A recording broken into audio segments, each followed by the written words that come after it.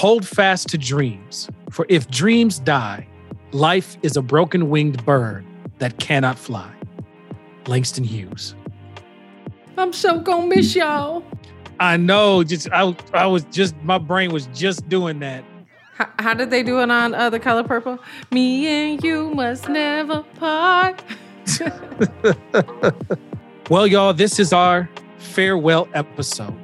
We have been to the coverage of the Chauvin trial, processing and dealing with community members as we had to face daily coverage and reliving of the murder of our brother George Floyd. We've had folks come on and dream. We've had folks come on and just vent. We've had folks talk about what's happening on the front line. We've had folks talk about a whole lot of different things on this weekly community check-in during this season of reckoning. And our time is coming to a close here. The project itself is not, but Bearing Witness with Anthony and Georgia is coming to a close with this episode. So we want to take a look back at where we've been. We're going to do the Sankofa treatment of this, to look at who we were, to look at who we are, and to look at where we're headed or who we want to be. And so, Miss Georgia, it's been an honor just getting to hold space with you, to cover you in prayer, to see all the things that you're doing as an independent journalist. Sister, it's just been an honor. Anthony, the feeling is so mutual. It has been such a pleasure to watch your journey, both on the show and spiritually, as you have stepped into a role now as a pastor in Duluth. You know, it's funny. I've got to share with those who are listening some of the interesting ways that these circles connect. So Georgia, you was in Duluth as a journalist, as a broadcaster, you know, a whole news anchor, and found yourself having to leave for various reasons, and then to find out, you know, at the annual conference of the African Methodist Episcopal Church that the bishop was sending me to pastor in Duluth. And what's funny is Elder Stacy Smith was one of our early guests, who's my supervising pastor. You know, and it's the presiding elder who along with, you know, the folks make the recommendation. So in the back of my mind, I'm wondering if she knew when she was talking to us. Oh, she knew already. You know she knew. Because on top of that, she's prophetic as well. That's right. So, you know, it is amazing to see you also pastor at a church where your grandparents attended as well? Great grandparents grew up in the church and were members. Yeah, that's so powerful. I think for me, even you and I having the opportunity to host a weekly show was significant for me because our families have been connected. I've known your aunt for many, many years. She's been a dear friend, and she's been someone who has helped me at every significant moment in my career. And so you know, I was blown away when I found out that we were going to be co-hosting the show together. And it's been nothing short of amazing having these conversations with you in a way that has challenged me intellectually and spiritually, and that has allowed both of us to check in with community and see how they're doing personally and professionally as well. You know, that check-in piece is so important. When Freddie Bell and Kevin Lindsay and Ampers Radio folks got together and started to dream up the Racial Reckoning Project, I remember us being on the call with all the potential folks who could be a part of it, just kind of hashing out this idea and fleshing it out. And when it came to this weekly check-in, this idea that we would connect with community members to make sure that we archive this moment of racial reckoning and get on the record, you know, the experiences of folks.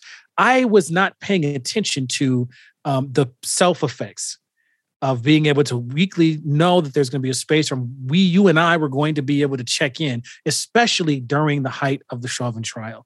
There are two moments that I want to hearken back to as you talked about that. As we talk about that particular phase. One of the episodes was called Soul Weary. And it was, I remember the graphic for it is you holding your baby girl.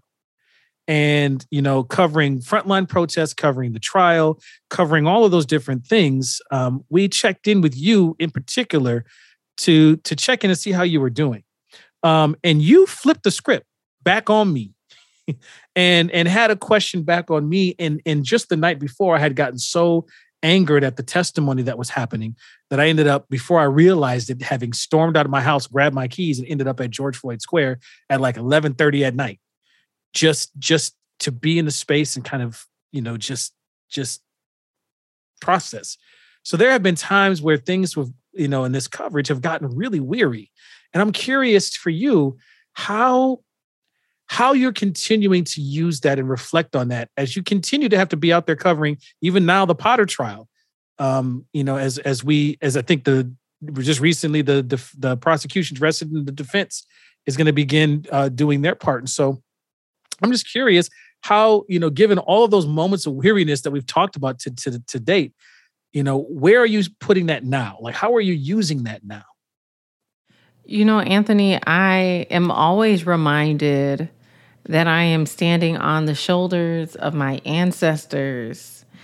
And while it's important to take a moment, pause, process, reflect, talk through how things affect you, we have to keep moving forward. And so these check-ins for me have been a space where I've been able to come, talk through, share, listen, learn, and then move forward.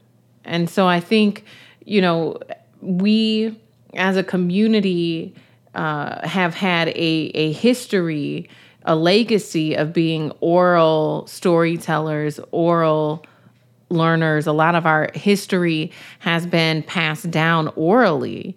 And so I feel like this show that we've created has been that place, not just for myself, but I've heard from other people who have been on this show with us, that creating this space to share and process and think through has been very instrumental for people being able to move forward from challenging situations, not just that they're enduring personally, but that we are enduring collectively. Early in the show, we had on the Dr. Joy Lewis, who is, you coined our ending phrase with Dr. Joy Lewis, and our resident one of our resident community healers in the space. And it was an amazing conversation because it was during a time when my family had chosen to do some really important self-care. And in that episode, as we saw and got to hear how a practitioner of healing is processing this moment, we got into a conversation where she was like, I didn't cook. She talked about having cooked. And she was talking about, she had cooked for the week, and she had the greens that she learned from her grandmother. And she was just tying these pieces together. And it was a wonderful moment of being able to reflect on the things that we do every day culturally that we may not think to access for our regular healing. I'm curious, being in a space of holding space like our resident local healer, Dr. Joy Lewis, what are some things that you've picked up in terms of holding space for others throughout our conversations? I think it's important to listen and allow people the space to be heard. So many times, Black folks are in predominantly white-led spaces where we are not heard, or our voices are minimized, or we are susceptible to code switching, and we don't feel like we can show up as our true, authentic selves. I think that what you and I have created is a place where our community can show up as their full, authentic selves. They don't have to compartmentalize. They don't have to only show up in a limited capacity, but they can show up as their true, whole, full self. And I think that that has been liberating for people. I'm curious, Anthony, as we reflect on what has been and where we're headed after this, what have been some of those nuggets that you feel like will stay with you? So I have three. Everything comes in threes for me. So there's three. The first I'll start off with is the Soulmates episode, where we were trying to figure out, we were stuck, I think, in Tennessee, trying to take the kids in the outdoor experience in the lockdown, trying to keep them some sense of sanity. We were trying to nail down Ceriso, Yo Boo thing, just so we could have the two couples on there. And we ended up like being in three different places, having to record on the road. But even in that, one of the nuggets that took away is to see another couple have to process going through this moment together. Yeah. And how we show up for one another. That was huge. I got to see some friends, right, be in a similar spot. And so y'all will always be in our heart in that regard, because I think for us, it started a very different conversation in our household, just about how we show up for one another. And so that was a big deal for me, right? To go to the remembrance that not only you're not alone in this, as much as you're going through what you're going through, you've got a partner who's also experiencing things. And how do we have that conversation? So that stood out to me. The second one that stood out to me was our conversation with Tish Jones. Yes. The Soul Collective episode. I don't know what it was about that episode, but it was, we had a conversation. Like it was, I think all of us I know for me, I said some things that usually I would kind of couch and couth and all those types of things.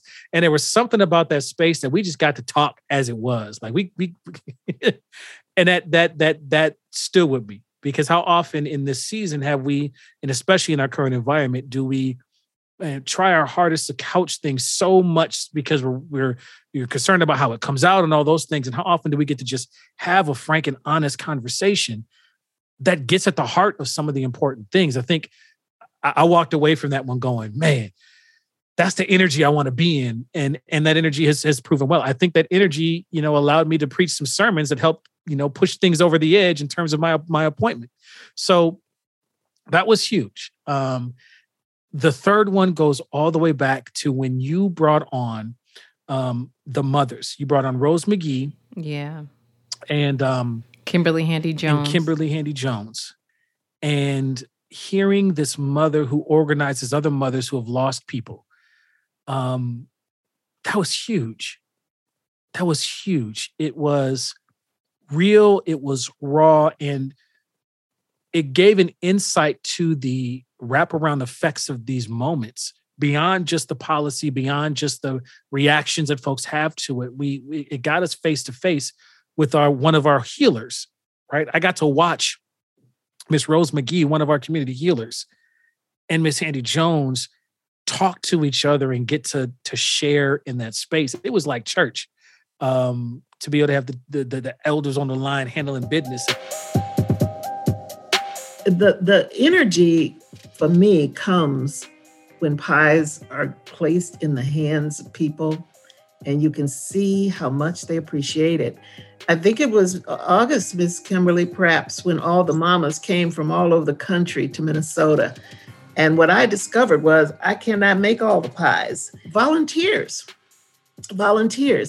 And we made pies and got them out there to Bloomington where the mamas were. That whole situation was an awakening for me, too. Well, I am the mother of Cordell Quinn Handy, whose life was stolen March 15th of 2017 by St. Paul Police, Miko Norman and Nathaniel Yance. And when my son's life was stolen, I knew that I wanted to look at other moms that circumstance was like mine, who had lost kids to police terror and violence. And I began to travel and go to different states and stand in unity with other mothers and fathers who had lost kids to police brutality. And I almost felt imposter level sitting at there like, why do I even be here? I was like, our producer, Lee, you could just have them keep talking. I'm just going to sit back and maybe I'll hold a light or a boom or something like that. Those are three things that will always stand for me from these episodes. I'm curious which ones stand out for you. Oh, Tish Jones for sure. She dropped the mic. Louis Blaze, that was another one of my favorite episodes. He did a performative piece for us that just felt so timely yet timeless, and it moved me. Speaking out as a roll call, calling our people out of the darkness and bringing them into the light, telling them to embrace themselves, embrace their greatness, finally come up out of the darkness, embrace your greatness. The revolution will be televised this time around, and it's our obligation to stand up and fight for our rights, to fight for our freedom, to fight for our people, and to speak for those who cannot speak for themselves. And I would also say there was a bit from what Kevin Lindsay said in terms of contextualizing where we are today. The mic drop, I think that's a nugget that will stay with me as well. That's the one where he said, he talked about the third Reconstruction. Mm-hmm. Oh, yes. Man. Yes. We can't underscore the point that we're almost in the third period of reconstruction within our country. This third cycle of reconstruction, for me, I look at it after slavery, I look at the civil rights, and I look after our first Black president. Those time periods, America had to really struggle with what it means to be an American. Wow. And I think within this space, I'm at least encouraged. The first two instances, the steps weren't as big, but I'm hoping that it'll be a quantum leap here after the desert that we have been in and the wilderness that we have been in for the last 5-6 years. Hopefully, we will be in a better place. That the history buff the history nerd in me just like melted. Like he could have had everything in my household if he would have asked for it in that moment. Yep, those are my three.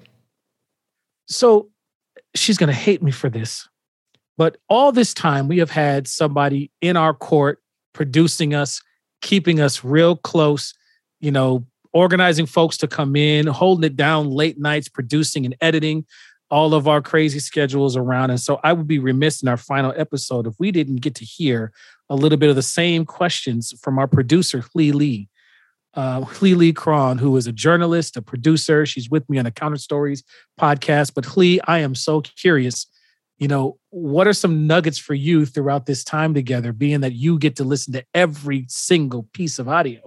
Also, let me just say, if we could insert applause here. Yes. She typed in the chat, nope. Because, I've just been, I've been learning from the two of you how you guys are keeping it together. I feel like I'm not very good at keeping it together, and just seeing the way that you both do it with grace and the hopefulness that you bring to it and your love for your babies and your families. I think that is very inspirational to me, and just the insight that I'm able to sit in on. These are conversations that, I don't get to have. And I've met so many people through this process. Rose McGee made me a sweet potato pie, and I brought it to my mom, and we had it with my niece. And so we had 3 generations of women eating this beautiful pie. And it was so heartwarming. I really felt really connected to the community in a new way, feeling the love coming from these folks that, we're doing this all over Zoom. So feeling the love from all these folks that I've not met in person yet. Beautiful. And I apologize, Lee. I know you hate that. But I had to get your voice in the mix because none of this would be possible without you holding it down the way you were and showing me some of the ropes technical side. We were able to trade off a couple of producing gigs. And so I'm saying this with heartfelt sincerity, having to been on the other side to pull a show or two together. I can't do what you do on a weekly basis. And so I just needed folks to be able to hear some of the support and the fact that this is multiracial support, right? So when you want to talk about the myth of this rift between Asian and Black community spaces that I think it's overhyped. I mean, this is an example of some of that. You understand some of the nuances that other folks would never understand. And so hearing you even edit the shows, I can see your understanding of the experience of Black community spaces and of us personally. And I just need to name that and how important and awesome that is.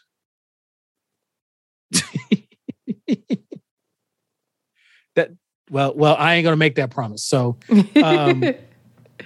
you know, I've been waiting for this question for a while. And so I'm going to ask it just flat out. So we have been to some places in the daily coverage. You know, I was there in George Floyd Square when the verdict was announced. Time Magazine took a bunch of our pain and made it a front page thing. Or not Time Magazine, but one of the newspapers. Because I was standing there with Gia Star Brown, who I was hoping would be a guest at some point. She's another clergy pastor, one of my big sisters in the ministry. Her partner, myself, and several other clergy, you know, were watching the video camera as it was streamed, and we were watching your feed, Georgia, during that time. And there was just this moment of full circle that we had independent journalists who were responsible for us getting the information real time. And we were in turn acting upon that information. And then to see all of these other mainstream news organizations taking that moment and needing to follow into that moment as independent journalists, and as journalists yourself, both of you, I know. But Georgia, I'm curious, you know, you have seen a lot.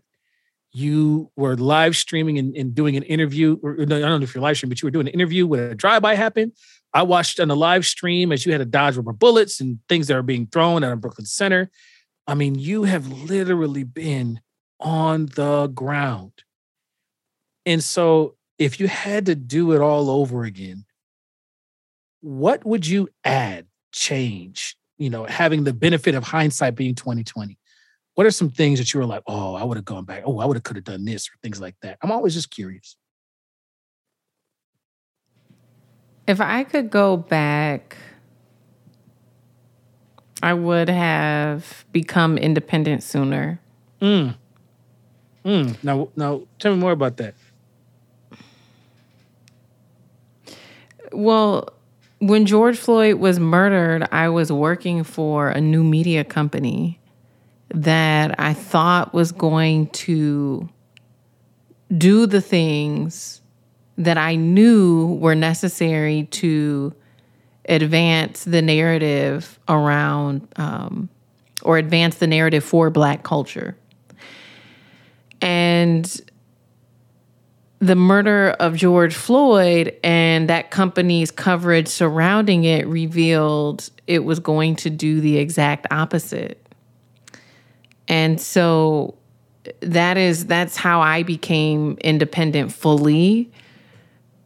I had already been doing some work independently in the evenings and on the weekends outside of that position.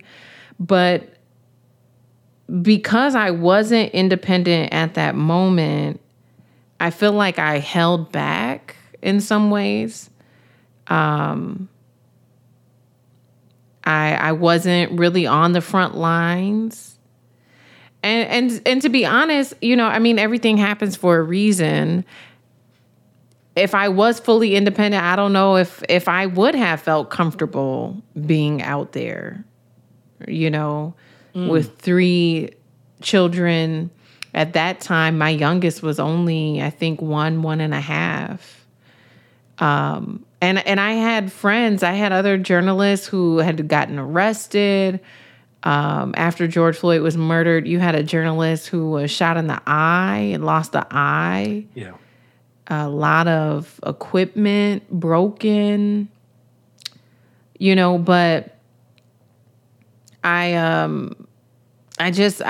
was kind of, hard on myself during that time because, I was doing a lot, but it didn't feel like enough. And I know I'm not the only person who feels that way. I've talked to other people who feel like I wish I could have done more, feeling guilty about only coming to clean and not, and so I don't know. There's just a part of me that feels like I wish I would have started on this trajectory sooner because I feel like my work has been impactful, and I think about that original press release that came out, and it just didn't feel like there was any accountability to the media perpetuating that narrative. And in a lot of ways, now I feel like I've assumed that role to at least say something when these things are happening and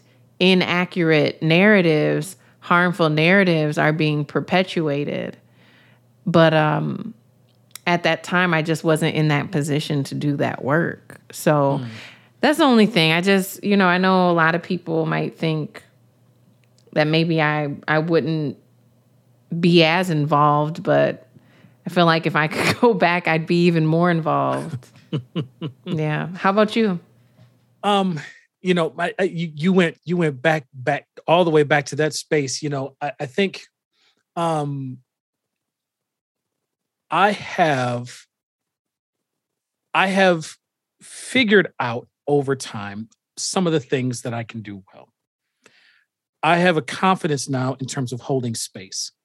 I've done it so many times now that I can count on if I hold space and help facilitate dialogue and engagement, that there's something good that's going to come. That can come out of it. I've held space for some space where there wasn't a whole lot of things that came out of there other than we now know exactly where people stand and we know we don't want to see them anymore.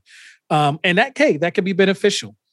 But I think one of the things that, and in fact, it was the episode Soul Unfiltered with Dr. Catrice Jackson that helped me to kind of crystallize words around this. In addition to the fact that y'all had a love-in moment when I was looking at y'all doing y'all baby's hair as this meditative, awesome moment, largely because I'm on the outside watching, not having to do all the corralling. And so y'all helped school me on some perspective on that. And I love that moment of love-in. Y'all were like, yeah, that's beautiful what you described and all well and good and all that kind of stuff. But this is how it really goes down. This is how Mama's magic really happens. But it was some of the things that she was saying and some of the way that she was putting that made me realize that I was being very tentative. And I was still in a lot of my interactions spending a lot of time and energy for the benefit of white folks' comfort. And this is something that if I go back, and this is different than meeting folks where they are. I get meeting folks where they are all day. But the amount of energy and time and angst and really emotional toll that we spend to not get so far outside of white comfort that we become attacked by it, and not to get it and to worry about how folks may be feeling or receiving this. And sometimes I would tell myself it's my trauma coming out in appeasal. Right. This is some looking at some of the work of Resmaa Menakem, right? Our trauma responses can be fight, flight, appease is one of them. And I had been walking in that timid space for a long time. And if I had to go back, I would remember something that one of my early mentors and teachers and trainers, Tanisha Abdur-Salam, told me early on in training. And that was, if they're going to hate you anyway, or if you're going to get the certain response or reaction anyway, you might as well be your full self and not extend the energy meeting somebody else where they are. So if I had to do it all over again, that would be a very important thing to go back and give it out. And so, if I could have had that earlier, right? And I had folks like Miss McGee in my early years helping to raise me up and teach me that. I had Elder Stacy Smith when she was my pastor, teaching me that.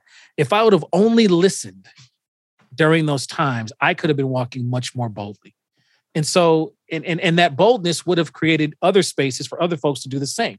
That is the kind of thing that if I had hindsight being 2020, I would have walked a little bit more in my center space that I have scraped and clawed to get to now much, much, much earlier. And that's the benefit of hindsight, right?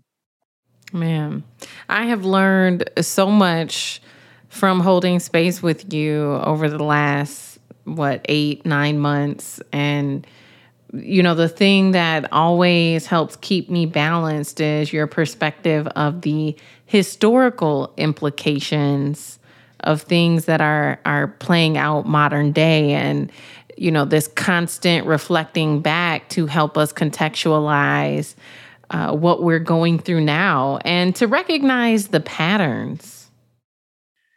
And so let's talk about that, right? So we are going away, right? Georgia Fort is still going to be the amazing independent journalist she is. I'm still going to be pastoring and getting into good trouble, hopefully, in as many places as possible and holding space for real conversation. And so some of the patterns that often happen is we find a space, we build a space, and then we start thinking about, well, what's going to happen to that space when we let it go? Almost like founder syndrome, which is a thing that happens in organizations, it happens in community. We built something here, and now we're letting go of this stage. And so a lot of times when that happens, we will only reminisce and not think about what we can build for the new. And so I want to break that historical pattern, especially for things that are created by people of color, for people of color, and everyone else. That's a nod for you and Counterstories, Lee. As we move forward and we think about the spaces that we were able to tap into here, and I know there are spaces that are being held in places all the way around. What do you see your part and your role being going forward based on all the things that we've experienced and learned throughout this time together?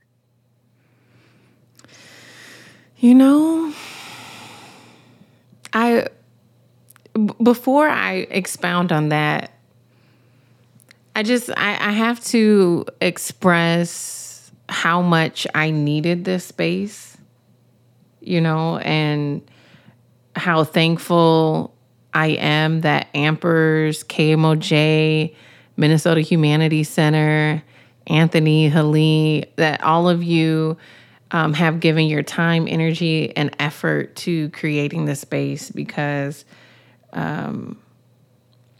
this space it's helped me grow. It's helped give some structure and visibility to my work. And for that, I am eternally grateful. And so as I think about, where do I go from here? What comes next? What's in the next chapter? Boy, do I sure hope, Anthony, you and I can continue having conversations.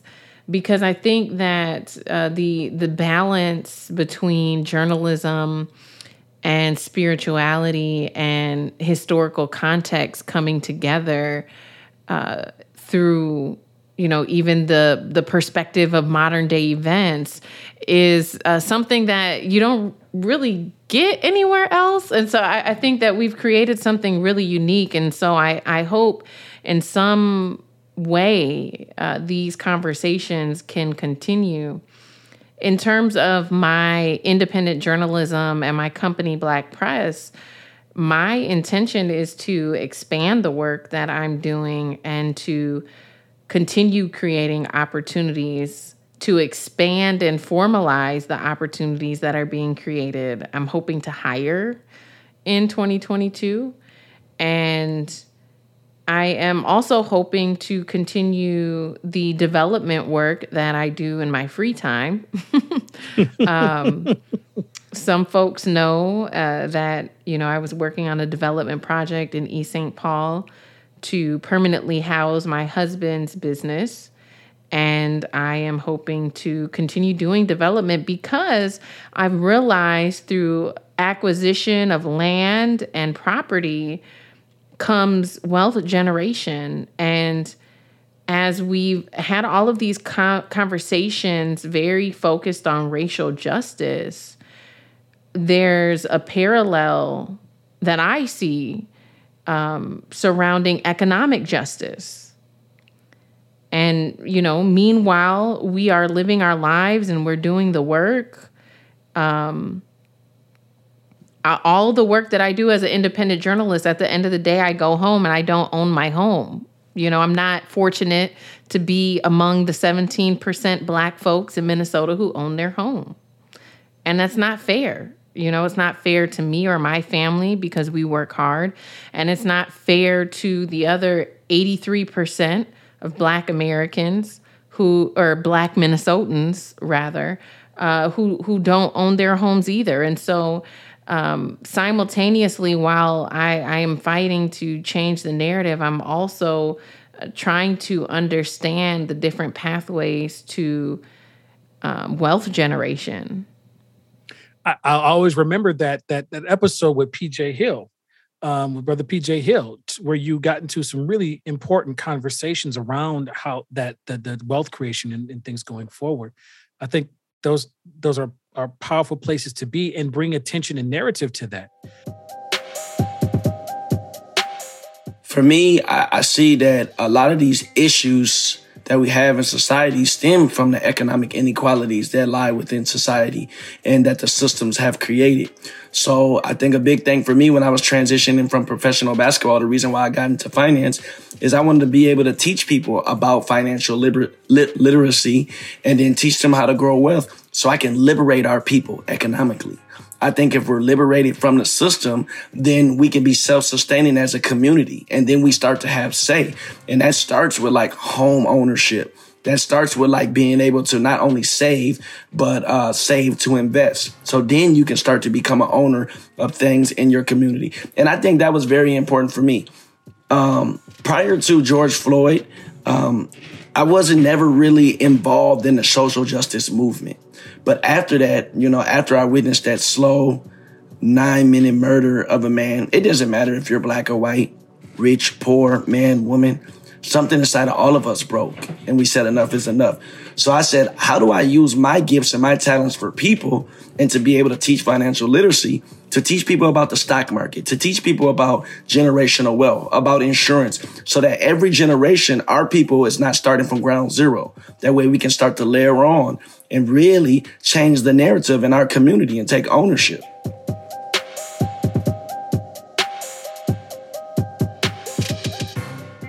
We've seen that it's clear with the wonderful reporting in the Racial Reckoning Project, with your reporting as an independent journalist, that you ask questions that may be on the minds of folks in community, but not necessarily to mainstream organizations, media organizations. And so you ask questions that provide the types of perspectives and get to places that may not be understood by dominant cultural spaces, but are absolutely understood and appreciated in community space. For me, going forward from here, the importance of holding space, because people are coming to epiphanies left and right. You never know when that thing is going to awaken and all the dots connect, and you realize that something somebody said or something that came out, a perspective that comes onto the table, all of a sudden pulls you into alignment with something that you may have been working on for a while, and so. Those are the things that excite me going forward. And I get to do that from a clergy standpoint, the intersection of my faith and justice walk. But then also in terms of just regular organizations who are trying to figure this out, how to be on the right side of history in this moment. But folks are trying to figure out how to make this reckoning be real long-term. You and I have had the conversations over and over again about legislation we hoped would happen, things that we hoped would be different and further along. I mean, shoot, in the middle of the Chauvin verdict, we had the killing of Daunte Wright. There's a lot that kept being thrown on our plate the whole time. And we had to keep checking in and keep connecting with folks. And I think organizations are trying to figure out how we do this and how we keep some semblance of this. And I think this is something that our time together has awakened in me is helping to give folks permission to hold some healing space for themselves and to check in and to ask themselves, how are they being them? This is why that question was so important for each episode. And the check-in, how are you being you, is not just a check-in to say, how you doing? Sis, hi, brother, how you doing? But it's a way to say, hey, have you stopped to ask yourself, what's it like to be you in this moment, and to check in with what's happening there? And so, as we get together, as we, say farewell in this iteration of our work together and move on to new and better things. I don't know if it's a new podcast. I don't know if it's a check-in. If you just call me up and be like, I need you to show up at this time, you are now in that pantheon of folks who can just be like, Anthony, I need this. And then I'm clamoring to figure out how I can make it work. So I appreciate that. And the feeling is mutual, and that extends to me and Ceriso. That's what's up. Because now my daughter and my son are boxing at his gym and working on the train. I will never forget. And this is the beauty of how community works, right? So Georgia's connecting me with Ceriso's work at the gym. I won't forget the other day seeing my son and daughter there, and they just got done with their training portion and their workout. And Ceriso has a pro come over and he says, all right, this thing that you just did 20 of, the burpees, this pro is going to do 100 of them. And this kid cheered this brother on as he got to about 30 and he started to see the struggle go in there. And the response to Ceriso and the whole gym was to clap and encourage and to get him through. And there was a point where Ceriso was like, do you want to stop and take a break and take some water? And the guy says, no. And the kids start leaning in. Before they were like, oh, this is interesting. And then they see him struggle and they're like, what do we do? And so they start to learn how to care. And then they start clapping him up and cheering him on. They're counting. And then you see kids trying to skip numbers to help them out. And Ceriso's like, no. And it was a powerful moment where my kids walked away like, dang, that just happened. And then it was hilarious because then it was time for them to do their push-ups and nobody wanted to be in that area where he was sweating and dripping. But it was fascinating to watch. And then we look up as we're getting ready to go, and the same pro who was in there doing the 100 burpees is over at the heavy bag, continuing to work. And I get to have that conversation with my kiddos. Ceriso brought that moment to my children. And that's the kind of community that I want us to start being able to move forward and think of. How do we create more moments where we do that? Because that's something that they'll never forget. Yeah. And everybody was in service to that. We got in tune. We were singing harmony in that gym that day. And I feel like there is a need and a call to create more spaces for that kind of singing together, not bound by the price that this country exacts in our blood for its own consciousness, but in a way that is created by us, for us, and with us. So when I ask this question, as we think about all the places we've been in this farewell show, I'm asking it with that kind of creative energy in mind and harmony that your husband gave to my children. How are you going to keep being you going forward? Not how are you being you in this moment, but how are you going to keep being you going forward? Wow, what a beautiful story. I don't know how I follow that. And there's so much I want to say about your reflection and you and your children's experience at our gym. Ceriso has this call and response that he does. What time is it? What time is it? Hard work. Yeah. Yes. And that's what hard work looks like. And, how do you teach and instill in your children work ethic, And so I think that in that community there, in that gym, it is demonstrated in those ways.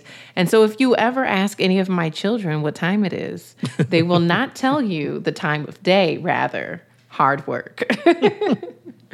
But how am I being me moving forward is continuing to, value my family, continuing to keep my family first. And they are my why. I had a conversation this afternoon. I was at lunch with a friend and realized that, we were friends, but for some reason, I had never shared with her the passing of my oldest daughter.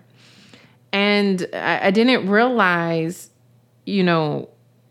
how sharing that with her gave her clarity of my why.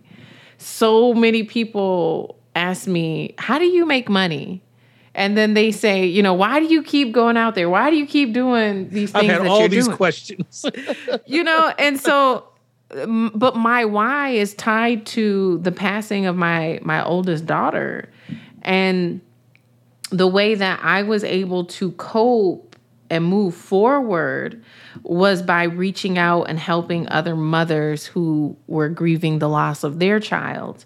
And through journalism, I often connected with mothers on the day that they found out their child had been killed. And that gave me purpose in my pain. It helped me move from a place of being hurt to a place of helping, to a place of healing. And to this day, even when I reflect on my moments inside of the courtroom, you know, I remember having a moment where I was so overwhelmed by emotion and I was asking myself even, why am I here? And I looked over at Katie. Talking about Katie Wright? Yes. Yes. Okay. Yep. Daunte Wright's mother. And then I put my head down and I kept taking notes. I knew in that moment, in making eye contact with her, what my assignment was.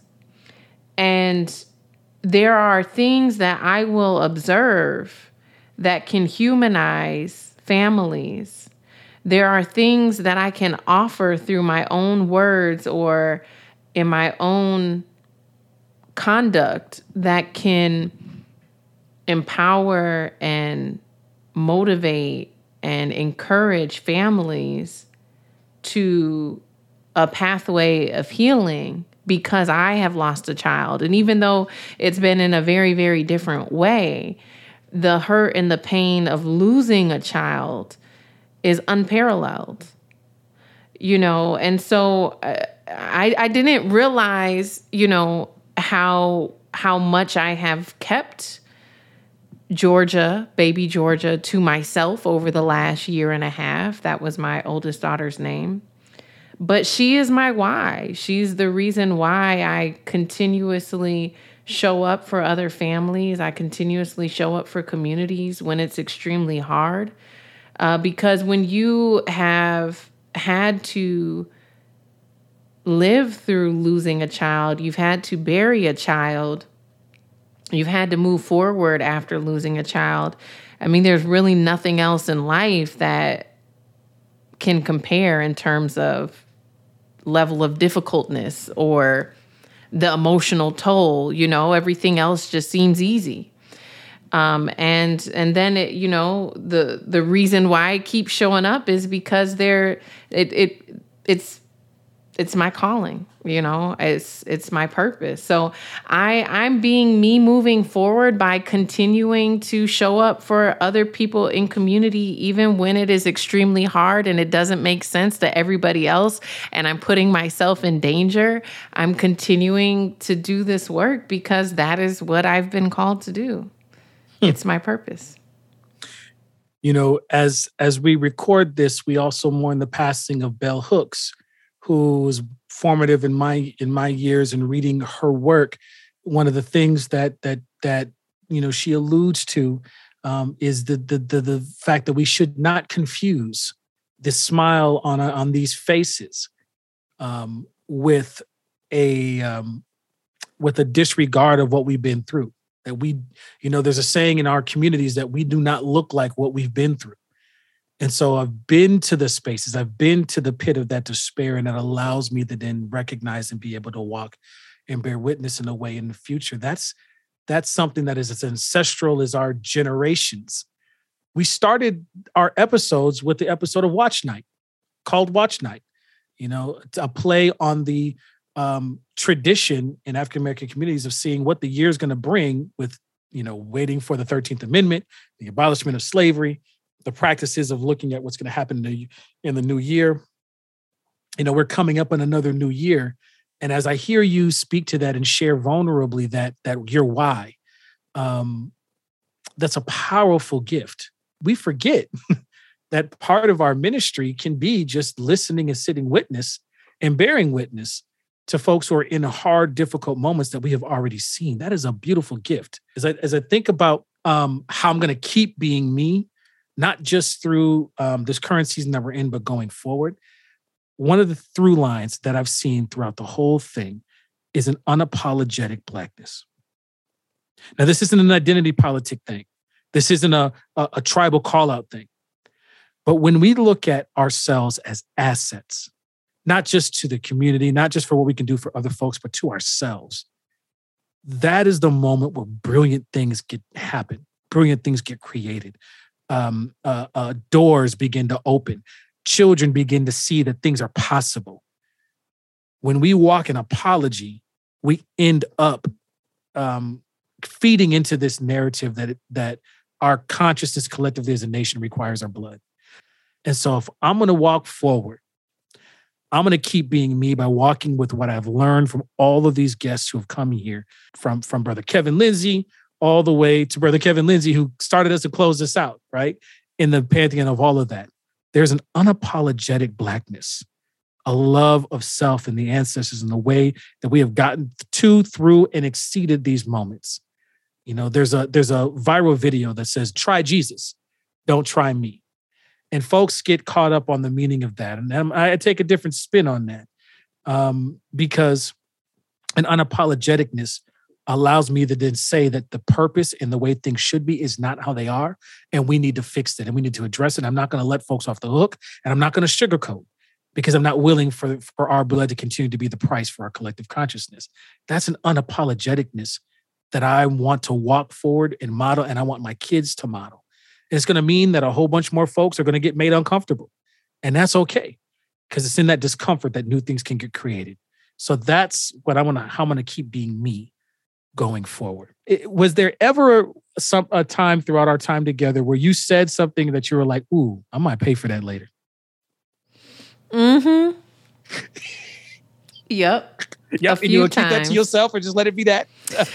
A few times. Well, you know, I know that there were moments where I just started getting emotional, and as a journalist, we are trained to report the facts and not have an opinion. But in the middle of covering the Chauvin trial, when Daunte Wright was fatally shot, that was just overwhelming. And I think that part of the way I was able to get through was by giving myself permission that I can be a human, that I can be a Black woman, a biracial woman, and process what I'm going through to our audience without always having to stay within the confines of what a journalist is supposed to be. This isn't mainstream media.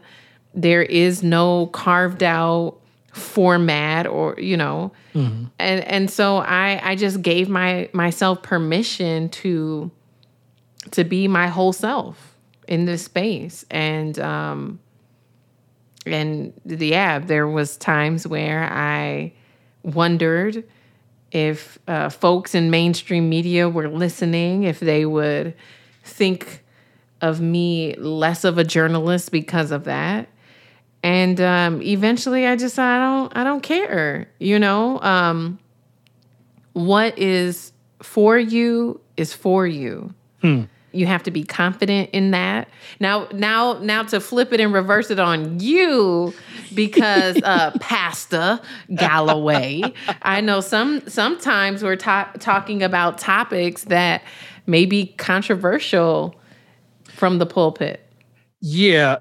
So there's a couple of moments. One was when we were talking to Brother D.A. Bullock and Mr. Keep It 100 himself. And we, you know, when you get into conversations like this, you sometimes can forget, in a show that's an opinion-based check-in with community where you're just making sense of stuff. You make sense of stuff out loud. And I remember in that episode, you know, getting into a conversation just about, we were talking a little bit about Karens and this idea of who gets policed in their own coverage and what they can and can't say and things like that, and keeping things kind of front and center 100. And I got some eyebrows from some folks in church community in that space. because we have this this idea, this kind of mythos around Christianity that somehow it's supposed to be this timid, tepid thing that is diminutive in its approach and connection with each other. And this is another area where I'm like, hey, do not confuse this smile with something that it's not going to tell yourself about yourself, right? I represent a tradition where our Lord turned tables on money changes. I mean, you flipping tables on somebody, you getting some, you handling some business, and you walking around with sailors and other folks who are about that life.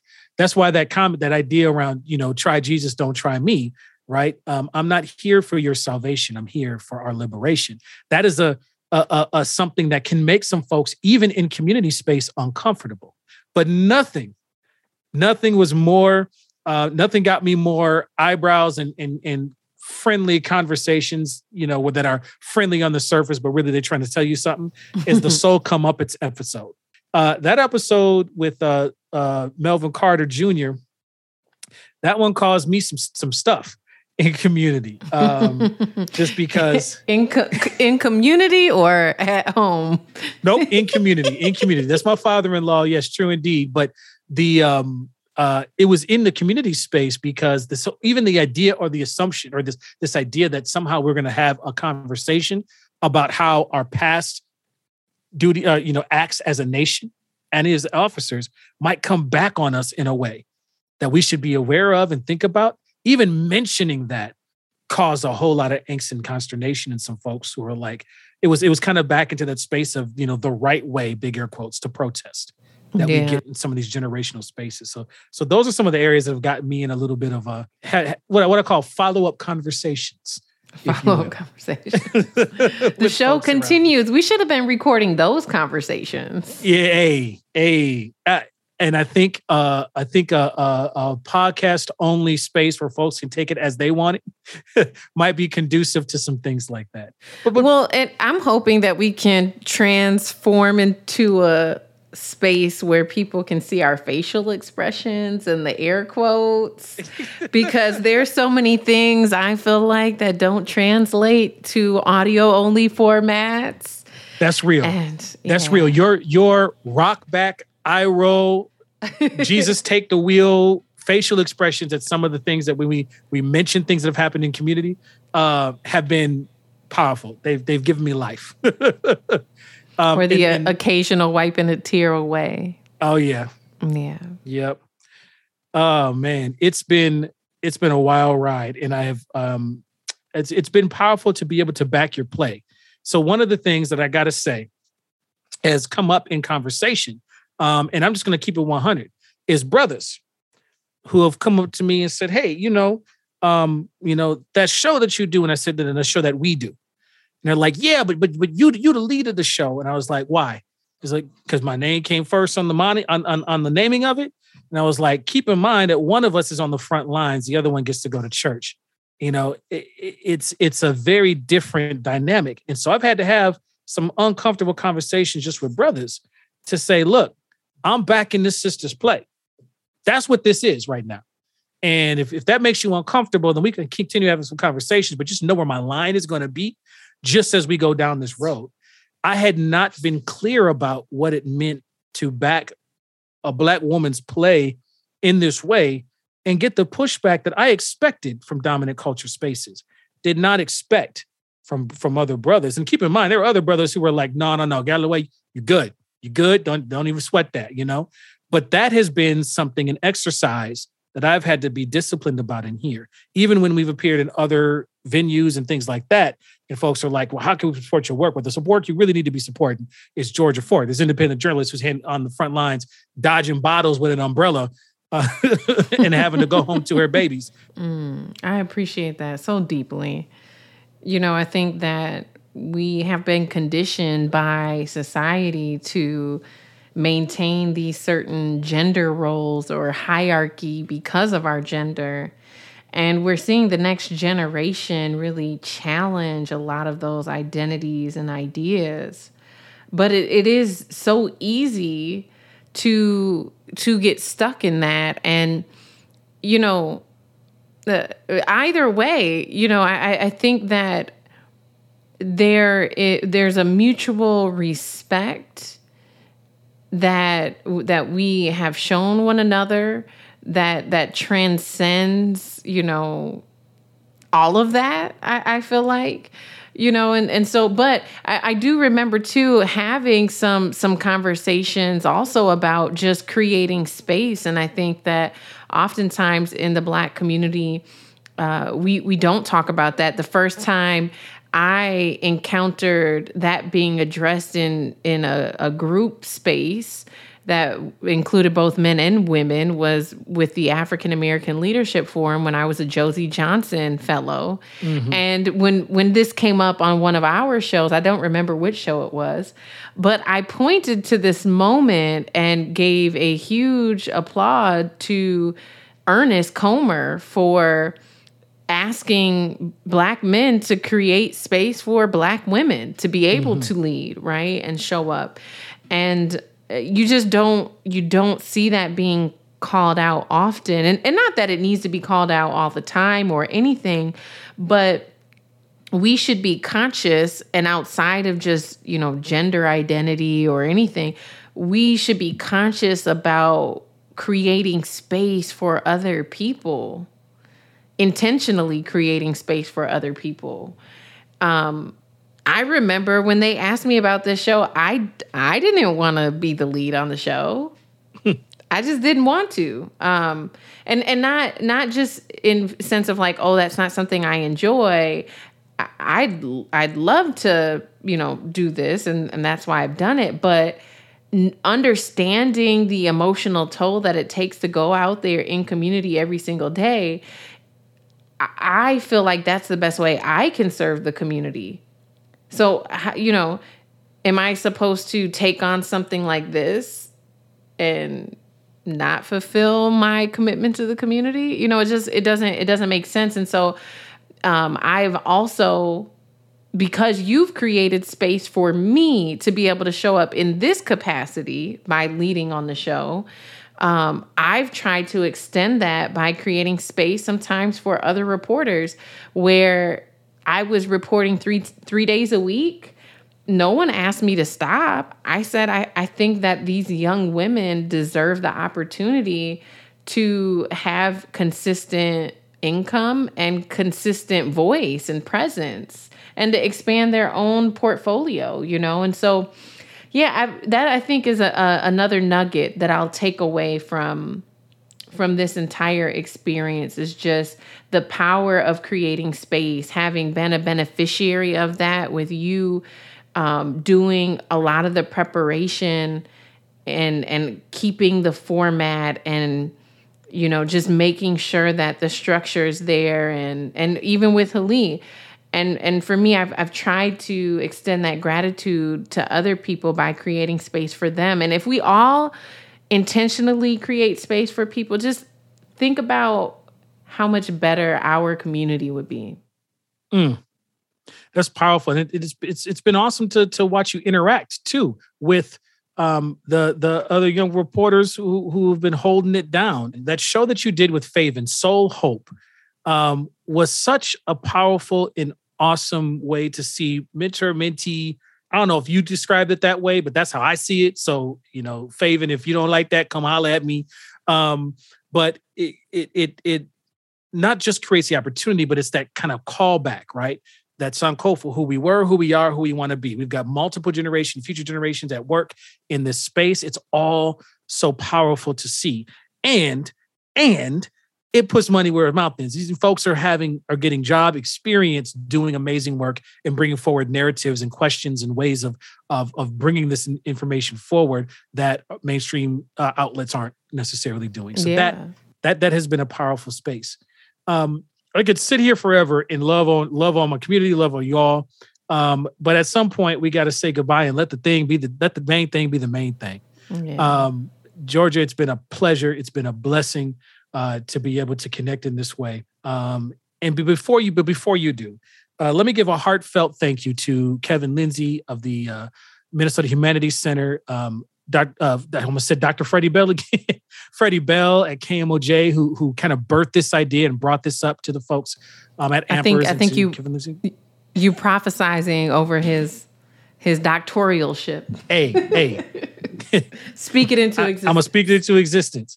But Freddie Bell has been very clear from the get-go, and just his way of just being real smooth and cool throughout all the things. You always get a sense that everything's gonna be all right just in his presence. And so I appreciate that kicking off the idea. All of the reporters who worked in here from all the young reporters of color who have been holding it down for the daily updates and will continue to do so beyond bearing witness to you, Georgia, of course.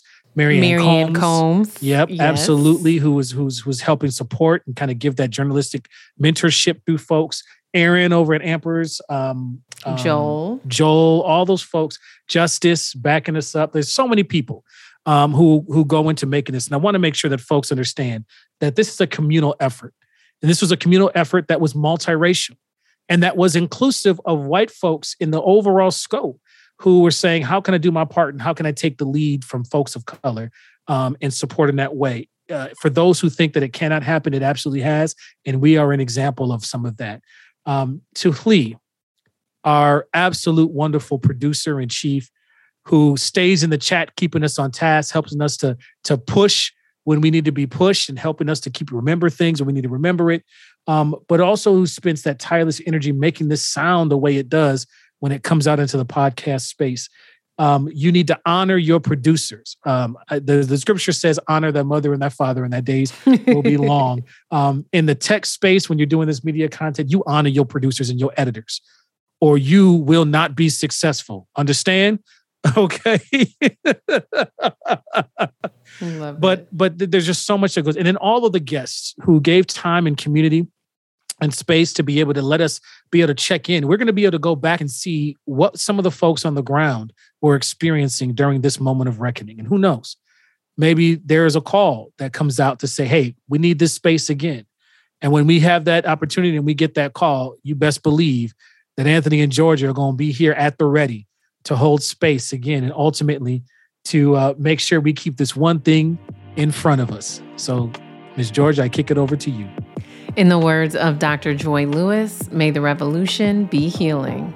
This is Bearing Witness. Bearing Witness with Anthony and Georgia is a production of Racial Reckoning, the Arc of Justice, a journalism project created and supported by Ampers, diverse radio for Minnesota's communities, in partnership with KMOJ Radio, the Minnesota Humanities Center, with support from the Minnesota Arts and Cultural Heritage Fund.